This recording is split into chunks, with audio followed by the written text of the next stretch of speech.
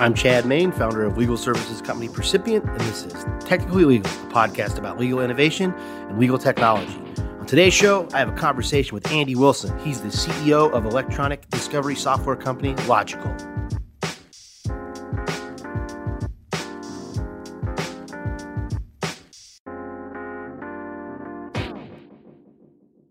I'm pretty sure most listeners of this podcast know what electronic discovery or e-discovery software is. If you don't, it's software that lets you easily search and review electronic documents like email messages, word processing documents, and other common everyday file types. It's called e-discovery because it's often used to review data during the discovery phase of litigation.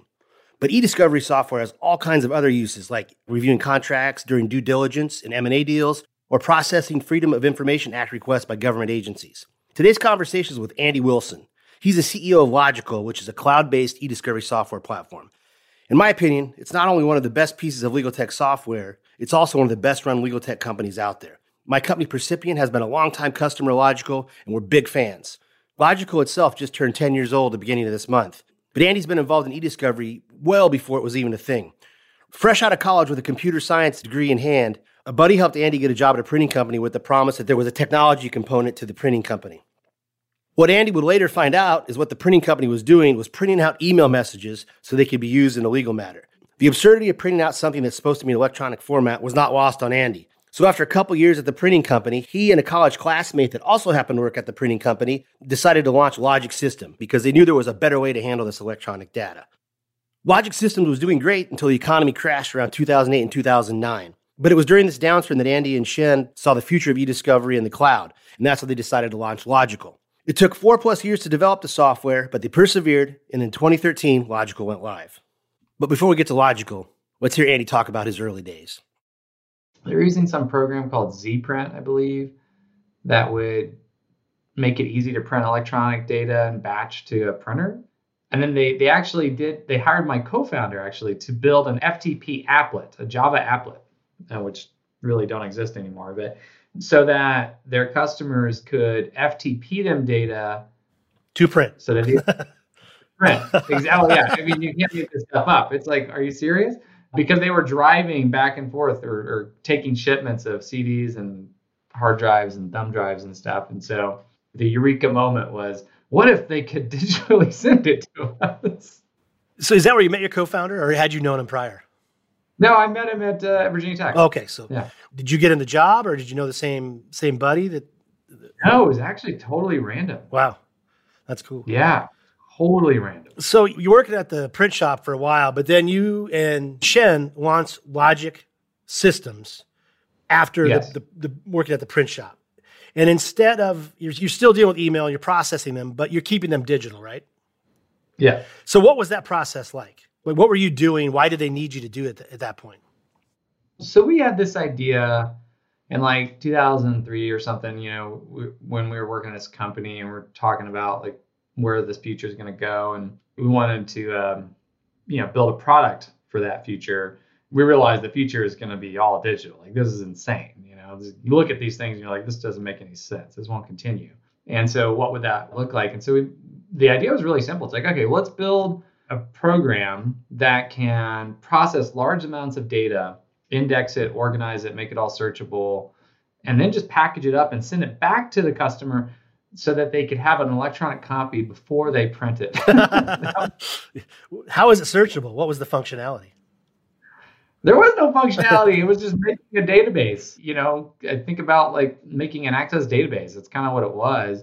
The technology was pretty advanced for its time. We copied some patterns from Google's Big Table project, which became Hadoop, which is an open source version of Google's original big web crawler and indexing engine. And so we were like, okay, well, this seems like a great product for discovery. Let's use aspects of that and build our own product around that. And originally we were thinking we would sell this as a product to law firms, but it didn't have any user interface. It was a command line product. And we were naive tech entrepreneurs thinking we could sell command line software to partners at law firms. And we got laughed out of the room pretty quick.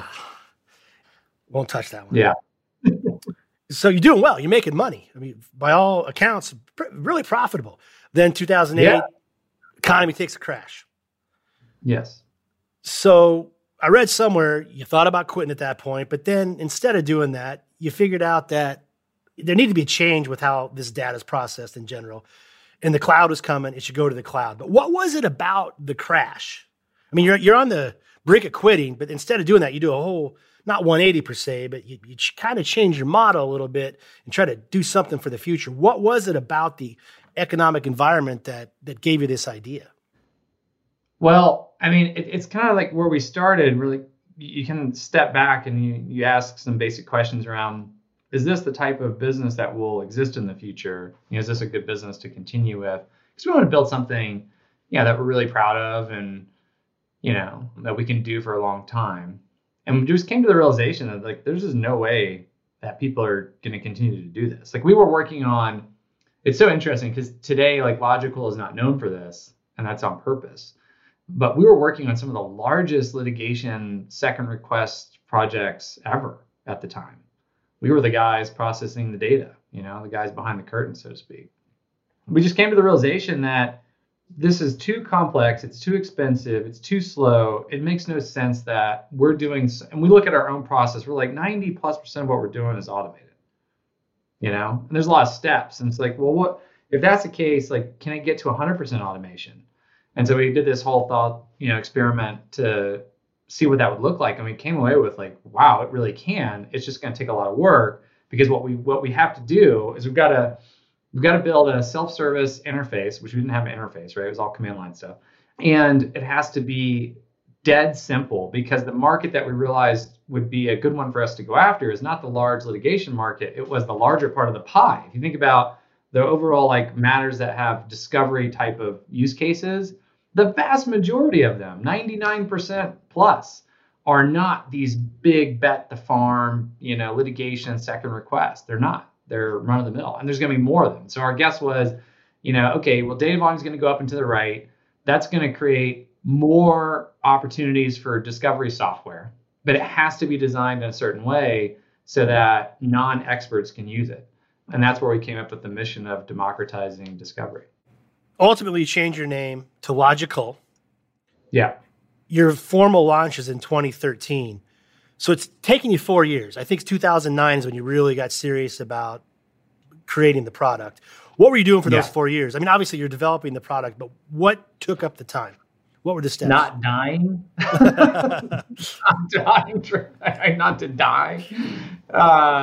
Cash is the lifeblood of any company. And we had millions of dollars in cash that was just sitting on the sidelines that we put into the company to hire engineers. And this was pre-cloud, right? So we had to build our own cloud from scratch. We bought servers from scratch, like parts, and built servers. We had a direct fiber line that we had to dig up on K Street in Washington, D.C.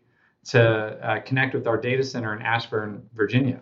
So this is all pre-AWS becoming the default for any kind of cloud company. We had to basically build our own cloud. And, that stuff takes time, right? Like we basically built a mini AWS. We built a dynamic processing cluster. We built an entire elastic storage cluster. And that was very expensive, cost millions of dollars, and took longer than it should. But so we're building that. And at the same time, we're running the services business because we got to fund it. We didn't raise money. It was a terrible time to be doing any of that, period, right? So we had to make ends meet by selling more and more, consulting work and contracting work. And we got really lucky at times. Like we got lucky with the Bank of America countrywide loan crisis that we made enough money to keep the company going for another 6 months. So yeah, we were seesawing back and forth. So you bring up a good point there. You were a services business. You were processing data, dealing with big pieces of litigation, but this has been what I gather as a longtime Logikcull customer and just knowing your backstory and working with all you for so long. Correct me if I'm wrong, but I think you have purposely set out to create a SaaS-based tech company versus a legal tech company. Correct. Because if you compare Logikcull to some other, it doesn't even have to be e-discovery software, legal tech software out there, a lot of it still has this feel of it's a legal related business first, tech second. Yes. If and when did you make that decision, we're going to be a tech company with a focus on legal versus a legal company with a little bit of tech? From the very early days. And it starts with like the product design. We wanted to make the product, generic's not the right word, but like I didn't want it to be e-discovery-fied, you know? Like there's words in e-discovery that are so jargony. Like e-discovery? Yeah, document productions. It's like, what the hell are these words? TAR, all that. There's so much jargon to make it more complicated than it needs to be. And it blocks out a lot of people from using the technology because it's scary, right? And so we wanted to make it easy and not scary. So if you think about that, like you need non-legal people to do that, right? You're not going to find legal people they just don't. So you need to kind of work backwards from that and build your company and your culture in that way.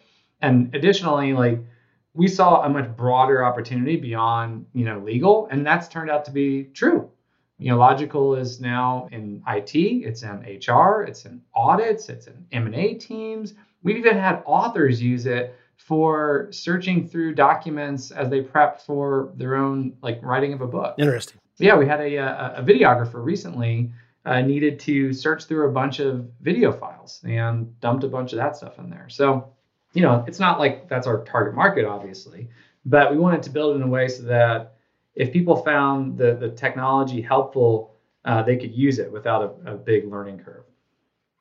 When we come back in just a minute, Andy explains how Logikcull develops user-friendly features and also explains how pricing is a very important consideration for legal technology companies.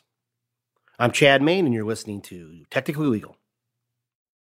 We need to do more with less. That is the key takeaway nowadays from almost every survey of in-house counsel.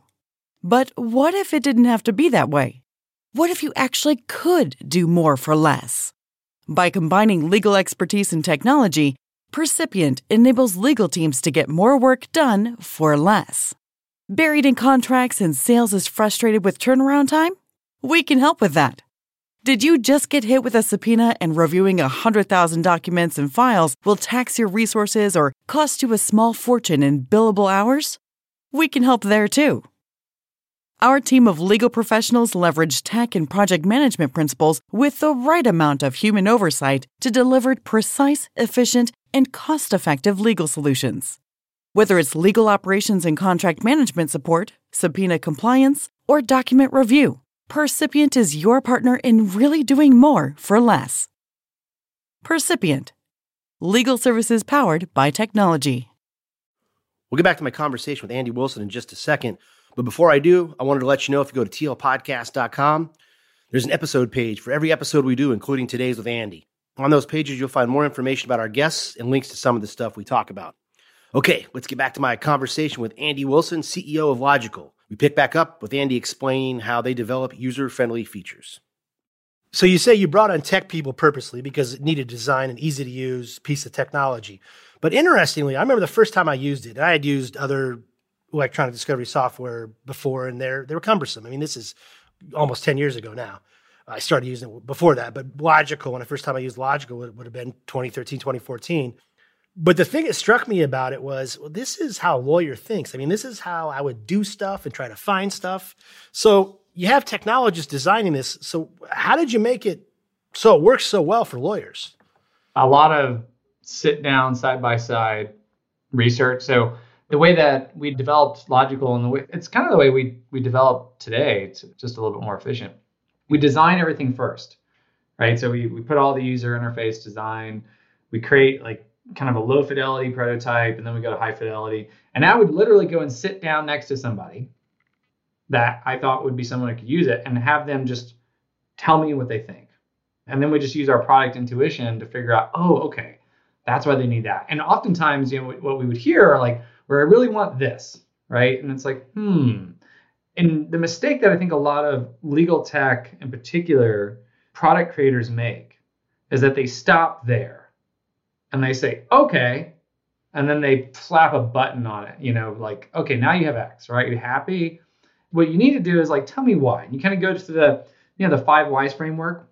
And when you do that, and this doesn't always work, but when you do that, you will often find like, oh, they actually don't want that. They actually need this other thing. And so if we build this other thing, that's not only going to solve this problem, but maybe it's going to solve all these other problems. And we're going to do it in a way that's more democratized, right? So more people can use it. And so that's how we did it. So we did a lot of design work and research. You guys are always developing new features constantly, and you're always collecting feedback. How do you do that? How do you collect your feedback? How do you prioritize it when you're getting it from your customers?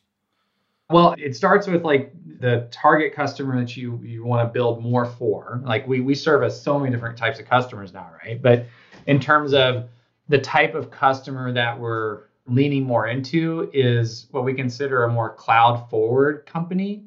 If you think about like the bets that we need to make as a company, right? So we're a cloud company and we're like, okay, we're obviously betting on the cloud. And therefore, there is going to be more and more cloud related things that we need to build. So like integrations as an example. Let's just use one of those. And so we recently announced a really killer Slack integration that is not just a Slack integration, it's also a new paradigm around chat-based discovery so that we can apply it to other types of chat tools. Because it's not enough just to slurp in all the data from a tool.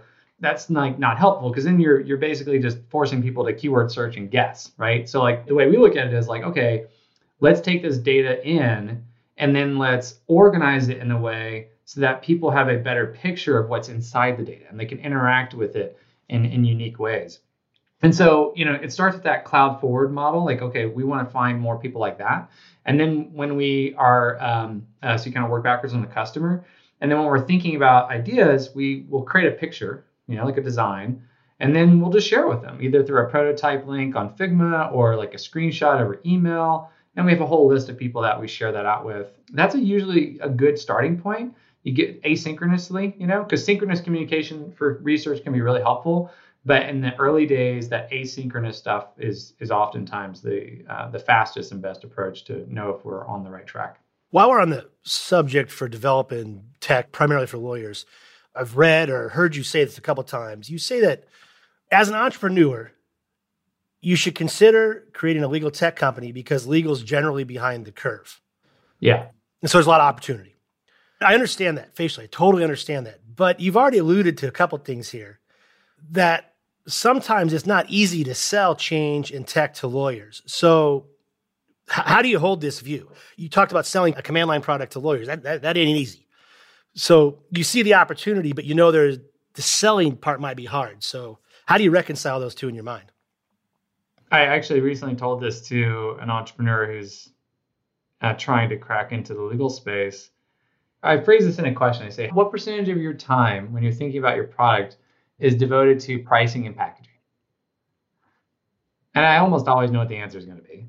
It's going to be, just a little bit. And I was like, no, give me a percentage. Like if you were going to spend 1,000 hours on developing a product, what percentage of those 1,000 hours is going to be spent understanding the business model, the pricing and the packaging that is going to work so that you can unlock true product market fit? And it's almost always single digits, right, of that. And that, I think, in legal in particular, is probably the biggest mistake. It's a mistake that all entrepreneurs make. They don't think about the price to value. They don't think about how somebody's going to buy, what their willingness to pay is. They just don't think about that because they're obsessed with pixels and not pricing, right? Because that's what they love to do.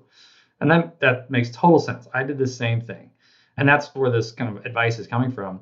And so the way I think to unlock a lot of that product value and innovation inside of legal, which there is you need to understand what that price is going to be so that the customer idea, if you're selling to law firms as an example, the way to think about it with law firms is like, could you price your product in a way where they could pass it on as a cost to their client? Because that's how it mainly works. Like almost all the money that's spent in legal is passed through from law firm to client matter, right? And if you can do that, that's great. If you can't do that, then you need to really figure out, is your product going to help you make the law firm more money? Because that's their profit centers, that's what they're trying to do, is it can help them capture more time, those kinds of things. And you can price accordingly. For legal in particular, to crack the code there, you got to align incentives and pricing in particular. So if you can do that, then you can really figure out like what are the product components of that to create a great product experience. But it basically starts with that pricing and packaging and incentive alignment. That kind of goes hand in hand with something you said. You did a presentation at SaaStr, and you said you should sell the way your customer wants to buy. Yes, that's another way of saying that. Yeah. And so how does Logikcull do that? How do you sell the way your customer wants to buy? This took some time to unlock, but I mean, what we realized with Logikcull is that we're an event-driven business, right? There is an event. They need software like Logikcull to help solve the event. I've used the word like, okay, people are kind of on fire and we're selling buckets of water at times, right? But you've got to sell it in the right way so that they don't feel like they're paying too much. And the way that we've done this is because it's event and it's not always consistent event. You might not have a litigation investigation, a public records request or whatever every single day or every month. You might have one a year. Why would you need a subscription for that? That doesn't really make a lot of sense. So we built a bimodal business model so that customers can buy the drink, pay as you go if they want, or they can buy a subscription if they have two things. They have more consistent need and they want more valuable features because the subscription customers are ones that we look at and say, okay, these are our customers that are probably going to be with us for 10 plus years. And so we want to kind of give back to them in a different way. Obviously, we support our customers the same way. Like we give them all world-class support and a good price and so on and so forth. But the subscription customers get better unit economics, better pricing, better feature functionality. And so you have the choice. You can go down, pay by the drink, or you can go down by subscriptions. That's how we do it. Another thing you said too in that presentation was when you're figuring out your pricing, part of the consideration should be what value you are bringing or giving to your customer. This is something I've struggled with from day one because when you're trying to explain how tech provides value to legal, it ain't always easy. It's not always easy. It's hard to articulate, but it is there. I mean, it saves hours and thousands and millions of dollars. So how have you found the best way to articulate the value using Logikcull brings versus the old school way of handling e-discovery, however it is your customer might have done it prior? Great question. And it's one of these other kind of P words that are really important. And it's related to pain and quantifying pain. So you have to quantify pain. And in the world of legal, and this is true of almost any kind of business product, but in legal, this is more true than others because there's so much money being wasted, and that's painful. So you have time pain and you have money pain. And it's the job of the product, primarily the salesperson does this, right? They're kind of like a tech doctor, right? It's like, okay, where does it hurt? Right? How bad does it hurt? And then you quantify that. And the way that we do that is really straightforward because Logikcull is, in many ways, it's like a robot. You previously would either, your previous state was either outsourcing to e-discovery vendors, right? Or it's doing it manually, internally, really painful stuff there. Or you're using a legacy tool internally, right? The middle one is what we call non-consumption. Clayton Christensen coined this term, non-consumption. It's the biggest competitor of any technology company. It means I'm doing this job. I have this job to be done, but I am not going to consume the right software to get this job done. And the only way you can get those people off that status quo line is to have them realize what that's costing them, right? And so you have to quantify that pain. And so the way to quantify that pain, like in our world, it's pretty straightforward. It's like, okay, well, how long did it take you to do X? How many times per week or per month or per year do you have to do X? Okay, boom. Now you've got some simple algebra that you can work with, right? That's time savings. And you can apply that everywhere. Like, okay, what about Y? What about Z? Walk me through that. And then you kind of summarize, you're like, holy crap, you're spending X thousands of hours doing this per year. Did you know that? And they're like, holy shit, I didn't know that. And so now you've got them off the status quo line because they're realizing, oh my God, if I continue this way, it's going to get even worse, right? Right. And that's the right mindset to be because you have to show them the better way. It's like, look, if you could do it a better way using Logikcull, like how much time do you think you could save? Like, here's what our customers typically do. And then you have a delta so that now you have quantified pain and then you have potential value to gain. And then you can verify that through a simple experiment, which in SaaS world is like a free trial, or, in our market, you can just put a credit card in and, try it out for real on a pay by the drink. And if it works great, sweet. You've got an easy ROI. The cost part of it can be more complicated, but in legal, there's two ways that you save money in legal in our world. And it's how much are you spending with e-discovery vendors? And so you just kind of go through that. Like our customers will give us redacted invoices, where we're like, oh, holy moly, like you're spending X per matter. The bait stamp. The classic charge is the charge to bait stamp. Yeah, exactly. It still happens. Yeah, it happens. It is. We just got one last week's Tuesday. They sent us invoices from e-discovery vendor for 5 matters. They spent $850,000 on those 5 matters. And to put those into Logikcull, I mean, we're talking like a 98% cost reduction. Like this is. So the invoice you're talking about there was just the actual storage and the process and all that. It wasn't even the services part, the actual labor, human labor involved. Just like all the stuff that Logikcull automates. Yeah. The data ingestion, promoting for review, adding users, running searches. Like, come on, give me a break. Yeah. And then the legal fees can be one where you can tap into. That's a little bit more complicated, but it's really around this kind of cull the noise, find the signal. Like oftentimes what we're seeing is that non-sophisticated legal teams that maybe don't have the right incentives aligned are reviewing way more data than they should. Absolutely. And without question, we find that every day. Absolutely. Like in your business, like that is huge because you're using modern technology to cull a lot of data that should be culled before review. And that is immensely valuable because if you think about the average doc to review, like what's the cost? That's an easy math. It's like how much are you spending per hour and what's your review rate per hour? And then boom, $300 an hour divided by 50 docs an hour. And now you have a $6 per doc rate. And so you can apply that number times the amount of documents that you can pre-cull and there's your savings, But again, it's hard sometimes to, even when you quantify, it's hard to explain it. It's hard to actually explain the value, but yeah. So you been in business for almost 10 years. So for the longest time, you were bootstrapped. Correct me if I'm wrong. You basically have raised funds twice. Is that right? 3 times. Okay, 3 times. But there was maybe, I don't know, it's probably about 4 years ago now, you raised, I think, about $25 million. Mm-hmm. But at the time, you really didn't need the money, but you still decided to take it. So I got 2 questions. I understand the bootstrapping model. It's control, you can grow your business the way you want to. But why did you stick to bootstrapping so long? Because it's very hard to do in SaaS. And then when you finally took the money, even though you didn't 100% need it, you still took it. How did that work? Why did you wait so long? And then what was it that pushed you over to take the check at that point?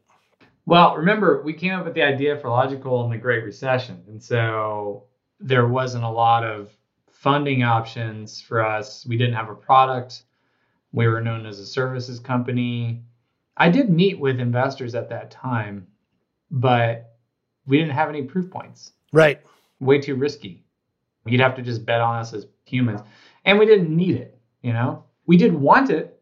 We did want it because we knew with high confidence that if we were to bring on additional capital at a good price, healthy dilution, et cetera, that it would actually help us focus and accelerate because we were seesawing services and software, right? And so like, if we could just focus on one thing and not 2, well, it's basic logic, like you're going to accelerate into that one thing. That did end up being true when we did raise our first round of funding, but we needed to have some points on the board because we're unproven entrepreneurs. We're in DC. It's not really known as a tech hub. There was e-discovery out there at that point, and you're doing something completely different.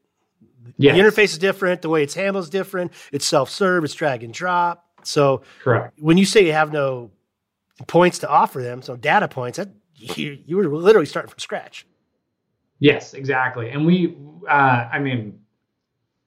even to this day, people laugh us out of the room. They think it's ridiculous what we're doing. Even, especially some of the larger competitors in the space, they think it's not a big market to go after, like what we're doing. And self-service is a naive idea for discovery. It's too complicated. I just got some of this recently because we just announced at the launch event, Logikcull AI with suggested tags, which I think you've seen a little bit of that.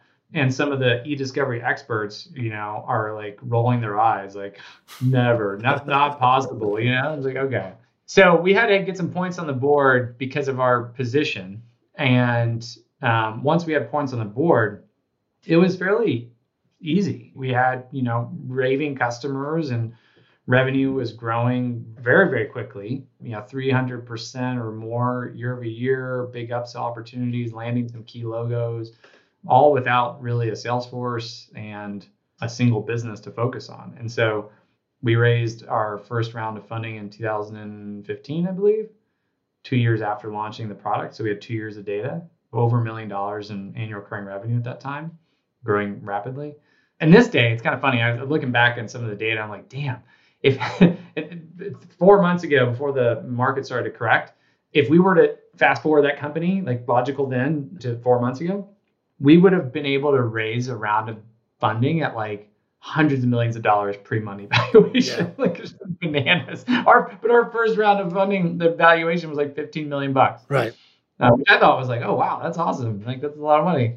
Well, to your point too, you just pointed out that for a long time your sales force wasn't huge, and it's still, I don't think it's huge. You rely on a lot of inbound sales, but yes, I think part of the reason is this: you by far have some of the top-notch customer service out there. I think for pretty much any tech company, but definitely we'll just stick to legal tech here. I can attest to it, and that goes a long way to selling products without a salesperson being involved. I assume early on you made a conscious decision. We are going to have the best customer support that we can possibly have, right? That's right.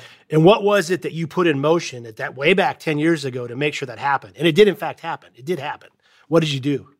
Well, I mean, first of all, like SaaS is an acronym and it stands for software as a service. It's not just software. And so, we take that service component as an opportunity to enhance the software in a variety of ways. You can never really fully remove the human element. And so it enhances the software in a variety of ways because it helps people do their jobs, right? And the team is also funneling information to us that they're like bat signals or like red alerts. It's like, oh, this is broken. This is not a good user experience. This is happening too much. We need to fix that. And so we use it as a feedback channel to improve the product. And that's turned out to be great. And that team works backwards from a really simple question. We asked this, all the teams at Logikcull. It's like, what would be a world-class experience? Like, what's a 10 out of 10, 11 out of 10? And work towards that, right? You'll never really get there, but like work towards that and operate on a simple levels of value fundamentals. Like we have 5 core values. Like we use those as decision-making tools every single day. And it just works out. It's not that complicated. And it's shocking that few people actually do that. In the legal space in particular, I think it's probably even more important. And that's because people that are using legal tech software or technology that's specifically built for legal tech, they're not used to a lot of advanced business software. That's just not been their life. They're using some really crappy tool that was built in the 1980s and it's still in their law firm, or in-house counsel, or they're doing something manually. And you need a helping hand. And so we hire people, I think you're referencing mainly the in-app chat support. We also have like e-discovery solutions architects, people that know all the products and processes. But that internal team is primarily staffed with former e-discovery paralegals, that used to work at like large law firms, and they get it. Right. And so you're basically getting like this highly experienced e-discovery paralegal that's on tap as part of your software subscription. So whenever you have a question, you can chat with them and it doesn't cost you anything. So you just mentioned that when you're dealing with legal tech, a lot of times you have users that haven't necessarily used tech a bunch before. So you got to kind of keep that in mind. But I also heard you say at some point, I think it was a couple of years ago, the number may have changed, but about 40% of Logikcull's customers are not law firms or in-house legal departments. And of those, a lot of them are cutting edge. And so you're hearing what they want. And I think this was the quote I pulled out. A lot of them want a modern approach to doing business, plain and simple. Yeah. What specifically are they looking for? The modern approach. What is an in-house legal team? We'll stick to e-discovery here, obviously, because we're talking Logikcull. What are they wanting? What are they telling you? Number one, it's ease of use. Like it's kind of it's an easy one, but if you unpack it, there's a lot of deep reasoning why that is. And I think the number one issue as it relates to ease of use is resource constraints. So if you think about the in-house legal teams, they get less than 1% of revenue for headcount. Right. Compare that to R&D at a tech company. It's going to be 20, 30, 40%. We spend 40% of revenue on research and development. Or sales. Sales can sometimes be 50% or more, right? And legal is a cost center. And so they're just not going to have the type of resources, people and product, and even processes to manage the complexities of a modern organization. Like in-house legal, they got fires constantly. It's way different than law firms because they not only have to manage like the legal risks, the disputes, the investigations, but they're also dealing with all kinds of other things and business contracts. I mean, it's all of it. They're the glue that holds a lot of the organization together. And it's a really important function. So if you think about that, they're moving around constantly. They get all these different priorities that they're restacking. The last thing that they want or need is some 146-page user manual telling them how to upload, a PST file. Like that's bananas, right? And it's not going to work. And so like that ease of use is paramount to their success of using the products in the first place. The other thing that kind of goes into that is more of just their experience with other products that are non-legal are probably such that, at least if it's a modern SaaS product, that it's probably more consumer grade. And so they've pattern matched. They're like, why isn't this like that? Yeah, that has been the mystery to me since I got into legal tech is, it's changing now. It's changing now. But for so long, the legal tech user experience has been way different than the consumer UX. And we're all using these products every day in our non-work lives. So. Yeah. And to your earlier question, like that's why like you've got to build your company or product intentionally so that you can attract people outside of the legal ecosystem. Right. Because that's where you're going to get those people that have that experience. Right. It won't work otherwise, most likely. So one of the stated goals has been from the beginning of the company is Logikcull wants to democratize e-discovery. Mm-hmm. In a perfect world, what does a democratic e-discovery process look like? Well, no user interface in Logikcull. And I'll explain what I mean by that. So if you think of like discovery is just this sharing of information between parties, right? And discovery software exists as a net to filter, to make sure that you're sharing the right stuff and not the wrong stuff. That's kind of the e-discovery ecosystem, right?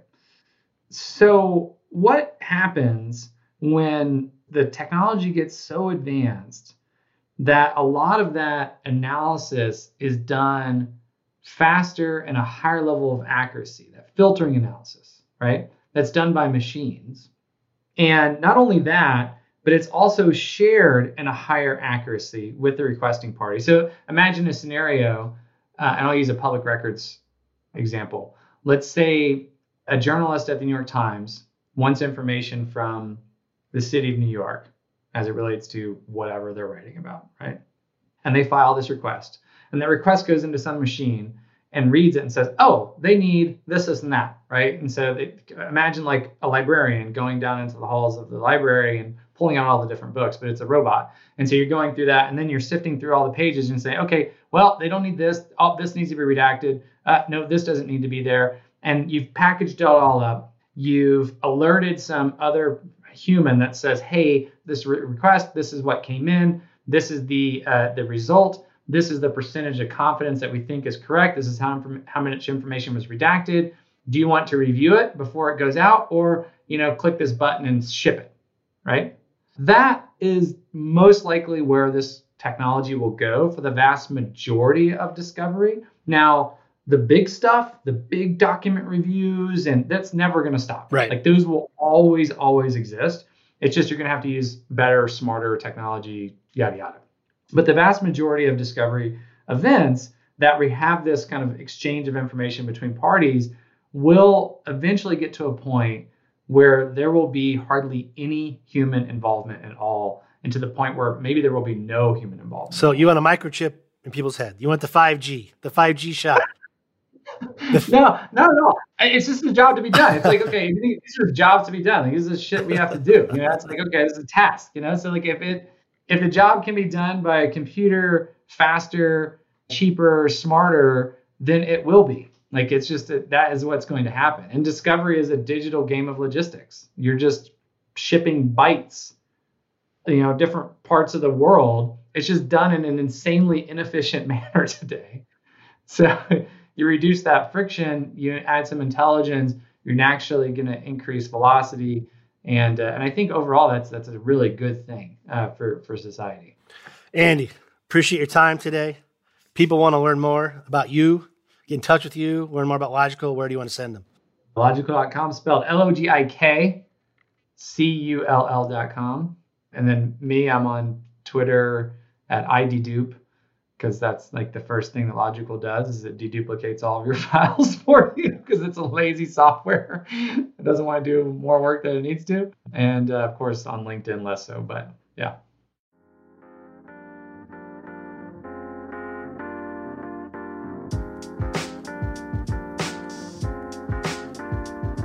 Well, that's it for another episode of Technically Legal. As always, we really appreciate you listening. If you want to subscribe, you can catch us on most major podcasting platforms like Stitcher, Google, Apple, Spotify, etc., etc. If you like us enough, I hope you leave us a nice review. If you want to get a hold of me, you can email me at cmain@percipient.co. That's CMAIN@percipient.co. Until next time, thanks for listening. This has been another episode of Technically Legal.